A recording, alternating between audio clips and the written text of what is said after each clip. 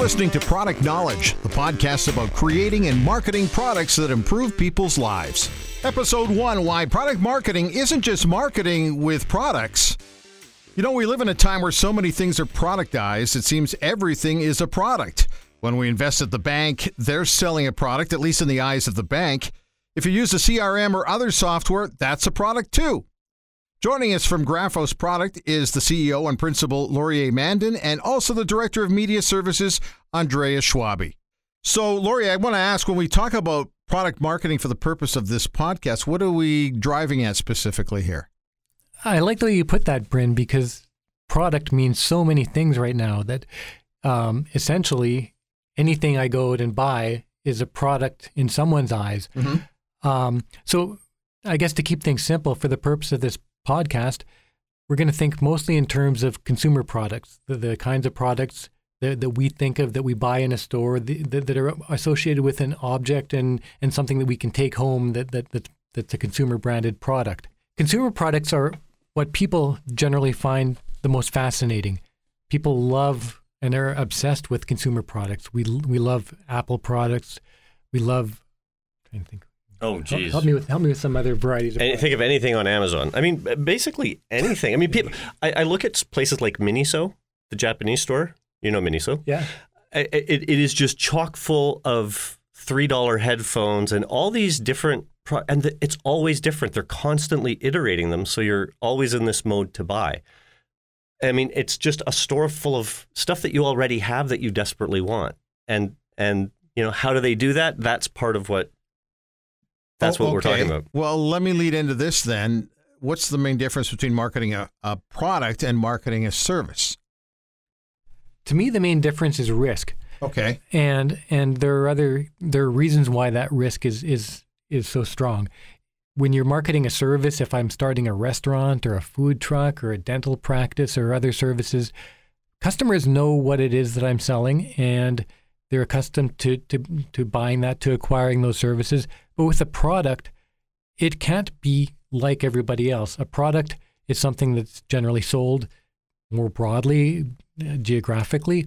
And with a product, it's got to be different. Being a Me Too product is death. And the interesting thing there is that as product marketers, one of the big jobs that we have to do is identify what makes a product really unique from everything else that's out there. For that real reason is that if we don't differentiate it from everything else, if we're not able to clearly articulate what it is that the customer wants to get out of that product, then nobody's going to buy it. Like there's, you know, you can think of products in terms of category as well, right? Yeah. So, you know, we don't think of disposables as generally as a category, but that's an entire category of things.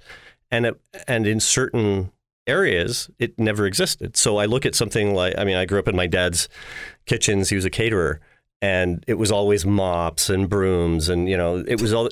Now it's a Swiffer. Like you have it and you get rid of it. You don't actually bother with the icky, you know, pot of, you know, this pail of just water. The water was always the worst. You know, mopping around grease traps and whatever. And so it's even breaking categories into or breaking products into those kinds of categories. So you have disposable luxury items. I mean, even just thinking in terms of some items are absolutely luxury items. It's not something, you know, does anyone need a $2,000 folding phone? I think that's getting into the luxury range. Probably not, right? And I think it's interesting you mentioned disposables because that definition continues to change. Mm-hmm. Even something like technology is quite disposable. We buy it to last us a year or two in many cases, and then replace it with some new technology. And that doesn't even seem disposable by today's standards. But a decade or two ago, that would have been just absolutely ridiculous. You know, you wouldn't buy something and make an investment in it and think it's okay to dispose of it so quickly. Well, even clothing has a certain disposable nature to it now. I mean, I remember wearing darned socks. My mom used to darn, and I hated them because the thread was different. It was always hard and crunchy in that part. Yeah. But now you just buy socks, and when you get a hole in them, who fixes their socks anymore? Yeah, my mom sewed patches on my knees. Is anybody doing that still? No, they're not. I had that. Yeah. Now I'm an outsider in so many ways. So one of the biggest things for me when I'm taking a look at how how anybody is marketing a product or marketing a service is the creativity part of it. Not everybody is going to come to you with a product or a service and they're going to have a level of comfort in their creativity. And that's where I see you guys coming in. You guys have got a million different ideas and you can help walk people through that. Do you find that with people that they come in and they might be a little dry on some things and that's where you got to walk them through it a little bit? Well, an important thing that we see in even people who are inventors who developed a product and they know it does amazing things, most often they don't know exactly how to position that, how to articulate that for their customer.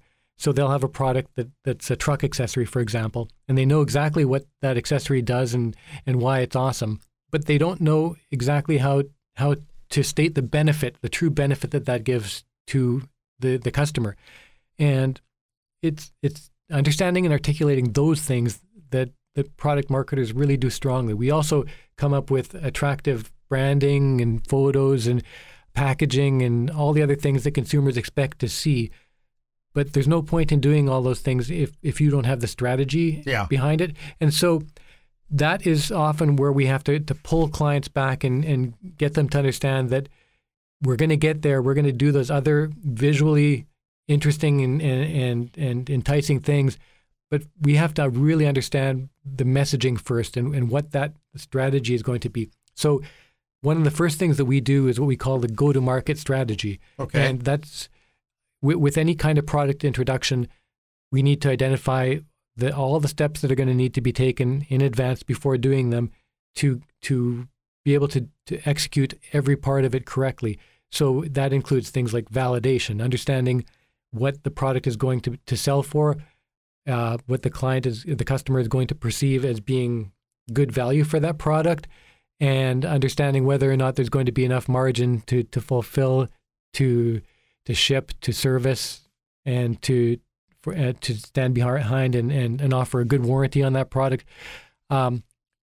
The strategy encompasses all those kind of less exciting but more important things when it comes to being able to actually deliver the product that the customer needs. Does it blow people away when they come in? They think they know everything about their product and how they want to go after it, and then you just throw all this stuff at them, and they must be going, this is why I came to you guys, because you guys know what you're talking about. Part of what clients are doing when they come to us is they're looking for objectivity. So we bring this outsider's view, but we very quickly get an inside understanding, and then we can actually translate that to the market and say, this is actually, like, because we'll have products that come to us and what they say the benefit is actually not the thing that's most attractive to the consumer. I mean, you know, I'll never forget with BlackBerry way back when. Yeah. Jim Balsillie said, I mean, who wants games and pictures on their phone? Like, it's just not a thing. Whoops. Oops. He just simply wasn't paying attention. What people perceived as the benefits, they didn't care that it was a phone. The phone was the least interesting part of it, and that's been borne out all the way to the present. So it's having that sense of objectivity to say, here's your product, here's what you say it is, here's what we think it is, and working that into a good market plan. And phones are such a really good example because the changes that have happened in phones, we talked a minute ago about folding phones, but when the iPhone came out, all the phone manufacturers were really racing to come up with a phone that had a stylus and a keypad that they could package maybe smaller and bring down to the lowest possible price. They wanted something that they could sell for $200. And out came the iPhone that didn't do any of those things. It was much bigger. It had no keypad and a button. And people, and a button. And people ridiculed that. And it went on to become what all phones look like now. Yeah. There's just, the BlackBerry and are there any others that still have a keypad? No, I don't. Well, I remember they also came up with bigger phones, and then I recognized that, well, maybe my eyesight isn't the way it used to be. I'm going to go for a bigger phone, and then I realized it doesn't fit in my sports coat pocket. So I ended up going back to a more traditional one. You're right, just being able to get to people and show them how to market. They think they know how to market, but once again, I'm bringing it right back to you guys in terms of somebody's got to be the, hey, wait a minute guy. Like, you have to steer them in the right direction, and you guys have done a great job on that in the past and continue to do so in the future. Yeah, I mean, clients will run up against all kinds of issues that'll affect them getting to market. the manufacturing is always a going concern in Canada because of labor costs. And so, you'll have your product at one price point, and then you discover, geez, this is not something we can actually, people are not going to buy it at the price point we have to sell it at. So then they have to explore overseas manufacturing or whatever else. And that's all part of the process. And we stick with the client all the way through.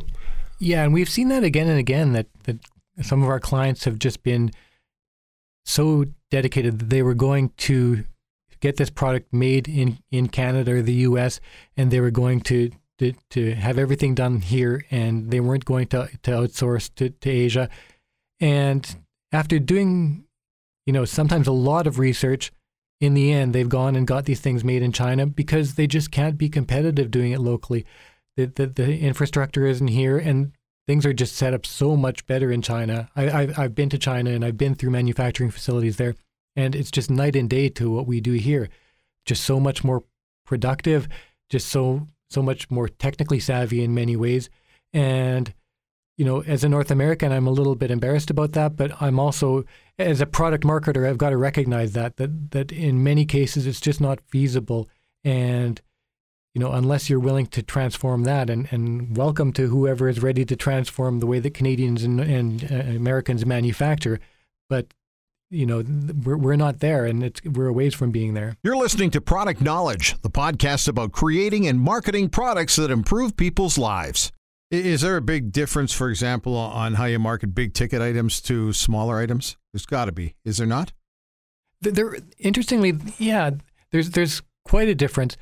I was going to say earlier when we were talking about our obsession with products, right. It applies to big ticket items and smaller items. Brands like Tesla are just so huge in the public's eye that if you're reading Inc. magazine online, every second article is about Tesla. And the strange thing about that is that very few of us have a Tesla. Yes, it's true. And if Tesla survives long enough, people will. But it's mostly a matter of getting into the public consciousness, like what that brand has done, what Elon Musk can do. The firepower he has to get a brand into the public eye and into that consciousness is just amazing. And another thing we do at Graphos is we study how these brands create that obsession quality. And there are a number of factors, that's a separate podcast, but there are a number of factors that brands can do even on a smaller scale to begin to build on that and to begin to get customer interest and to get customer loyalty and to create that obsession. So that's something we'll talk about in other podcasts. Sure. But it's something that every brand should be aware of and should be going for, I think. Why take your product to market if you don't believe you have a shot at making it really huge and making it something really amazing? A lot of what Graphos product does focus in on is go-to-market strategy. Let's get into that here a little bit. Can you explain that to people, what go-to-market strategy is? Yes, you bet. Go-to-market strategy, I won't go into all the detail of it because, again, that's another podcast, but it's essentially studying and creating a framework that the customer can work with and that we can work with as a marketing partner to go through all the steps that are necessary to get that product to market and grow it on the market without making big mistakes, without ignoring potential fatal errors that are going to trip us up down the line and make us say, "Oh my gosh!" And a lot of brands have encountered those things. Those really big mistakes, those really big gaps in their thinking that make a product either impossible or very hard to recover. You have to be patient because I'm guessing people want to move at a really quick pace here. We've talked in the past about. It's great when people bring a million ideas to the table, but sometimes you got to just go, whoa, whoa, whoa, whoa, whoa, and you've got to implement things at just the right pace. Is that where you also come into play? It's just someone's got to be there to say, okay, hang on, I love where you're going with this, but just hang tight. Absolutely, and especially with software because it's so easy and so quick relative to with built products to add features in software. And software, the people whose ideas are behind creating software, their minds don't stop. So when they're out talking and thinking all night long about what their product can do better or looking at other products, they have this ongoing list of ideas of features that they want to put in that software. And that can actually be, that often kills software products, because adding feature after feature only confuses the customer and takes you further away from the reason you created that software tool in the first place. So the more a product bloats, the more likely it is to fail. And the people behind the software very quickly lose sight of that. They see it as making it better and better, but it's just making it less and less marketable. Explain CLIME to me, because I keep hearing it, but I don't know exactly what is that. CLIME is an acronym for Customer Life Improving Mechanisms and Benefits. And that sounds like a lot, but it's also one of the most important things that we can identify about any product. We're identifying through CLIME what it is that a product does that changes the lives of the people who buy it in a really important way, in the most important ways. So we ask a lot of questions when we're working through our CLIME process, and the goal is to identify what the customer's reason is, what the job is that the customer needs that product in order to do, that's going to make their life better than it was without the product. That's also a separate podcast for another time, I'm assuming, right? CLIME? You think we're going to do that? We can break that down a little more? Oh, yeah. we can break it down. And I wouldn't bore the audience with all the questions that we ask while we're doing it. Yeah. But there's a lot of things that we ask that I think can benefit our listeners who are working on developing their own products, because so many of the questions we ask are things that if you're developing a product of your own, you should be thinking about. And a lot of the time, the inventors aren't thinking about all of those of their customers and uses and how they're going to get that messaging through the customer's head. They often have this gap where they just assume that people are going to get it, that as soon as they see that product in a store, they're going to know exactly how that's going to make their life better, but they don't. And that's where products fall down, is that the potential buyers of those products don't get it. And there's nothing in the bullet copy that's popping out to them at Costco or wherever they're looking at it that's going to make them quickly decide, whoa, what is that again? That's what I've been looking for. Yeah, I got to have it. Well, and again, it's that thing where the people who are developing the product most likely really love it, and they know everything about it and know everything about that space, but they don't know how to sell in that space, and they don't know how to communicate it because they live online in Reddit and forums, and so it's all sort of a very informal way of learning. And so to formalize that and to say, this is what people respond to. I mean, it even comes down to, and we have to do an episode on color, just getting the right product color. I mean, I once consulted on a medical product and everything was black, white, and red, which is crazy. It's actually really intimidating. Struggle. It's, that's the colors of the Ottawa Red Blacks. That's not a medical company. And sure. Some industries struggle more than others with colors. Mm-hmm. For some, it's a natural. I mean, we've got a fishing lure client where color is so cool. Basic to everything that they're doing, right? Cool, and they wouldn't overlook color. I got to tell you guys, looking at your website, the one thing, and also walking into your office, the one thing that is a mind blower for me is I love the colors. Colors for me are huge. I don't like oatmeal walls or white walls. I like walls that have got a little bit of pizzazz and color. That you know what that yells? That yells to me creativity. And you guys, I see it in not only what I can see online, but I see it when I walk into your office, and I like that. And that would make it very welcoming for me to come into your building. We went that way a few years ago because I've been in branding for a quarter century. And when I started out, you were very limited. When you were coming up with the colors for a brand, you'd have black plus another color usually, because after that it got really expensive. But, in recent years, in the last 15 years, that's really changed. So in Branding Graphos, we decided we were going to have a very wide color palette, and we keep adding to that. We keep coming up with colors that just expand while staying within kind of a fixed grouping, so that it's not entirely wide open. We really don't have color limitations, so we really leverage that when it comes to marketing brands, when we're promoting brands, and we really try to use color to the fullest. And I think being an old guy, knowing a lot about color psychology is something that really helps, because that's something I don't think people pay as much attention to anymore as they used to or as they should. And we really need to think about how every color that we're throwing at our client makes a difference psychologically to them. It's not just what looks pretty and what looks good with the product and what looks good in certain environments, those things are really important. But balancing that with the actual psychological effect of each color that you're adding to the mix is really important. Okay, well, I'm already pumped up based on what we've talked about here, and I can hardly wait for our second podcast, which will be, help me with this one. Obsession branding. Okay. I have no idea what that is, and I can hardly wait to find out. So stay tuned. More coming.